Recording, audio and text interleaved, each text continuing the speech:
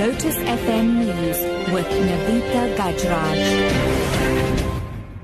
It's news at 11. Good morning. Students from Wits University have vowed to continue protesting throughout the weekend should their demands not be met by the end of today. This is the third day of the demonstration. Students are protesting against next year's proposed tuition increases of 10.5%. Sashan Naidu is there.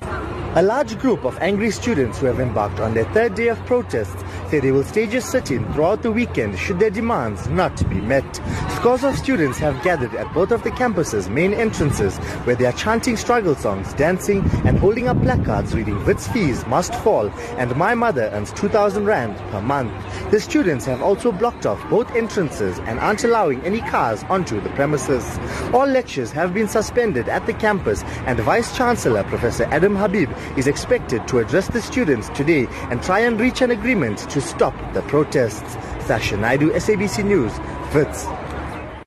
The Department of Labour's preliminary report following its investigation into the cause of Wednesday's deadly bridge collapse in Sandton will only be known, or rather released, next week. 2 people died and 21 others were injured when scaffolding for a temporary pedestrian bridge structure collapsed onto vehicles driving along the M1 highway.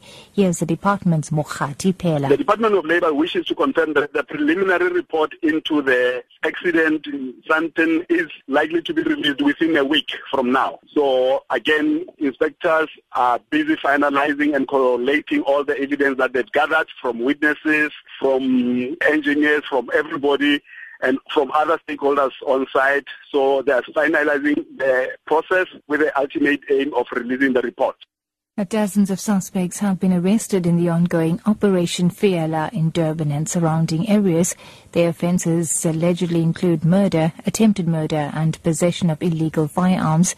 Police spokesperson Tulani Zwane says the suspects will be appearing in courts across Durban today. And moving further afield, Palestinian demonstrators have torched a Jewish holy site in the West Bank city of Nablus amid soaring tensions with Israel. Rioters set fire to a tomb which Jews revere as that of the biblical figure Joseph. Palestinian security forces have managed to put out the blaze.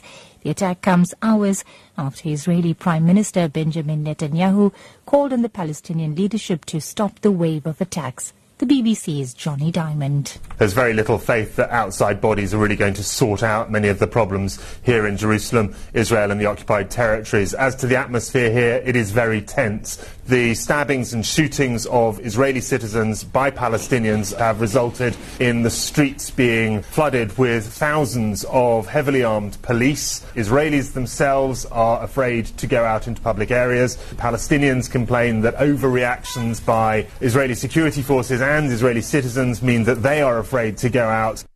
And wrapping up, SABC COO Claudi Motsoneng says transformation is priority within the organisation. This after the public broadcaster was awarded the Employment Equity Award as the overall public sector winner last night. National retail chain Pick n Pay was named the overall private sector winner. Motsoneng says that the company has focused on people with disabilities and gender equity. We have been very vocal about transformation generally within the organization. It's important that we also won the award when it comes to people with disability. We did make sure that those people, they have the tools to operate within the organization. But we are not happy overall. We need to do more. That is very critical for the organization because at top level, we still need to appoint more people with disability within the organization. It is important that after 20 years, we as South Africans, we move forward, black and white, we make sure that there is a gender equity within all the organizations. That's the news at 11. Your top story this hour. Students from Wits University have vowed to continue protesting throughout the weekend should their demands not be met by the end of today. For Lotus FM News, I'm Navita Gajraj. I'll be back in an hour.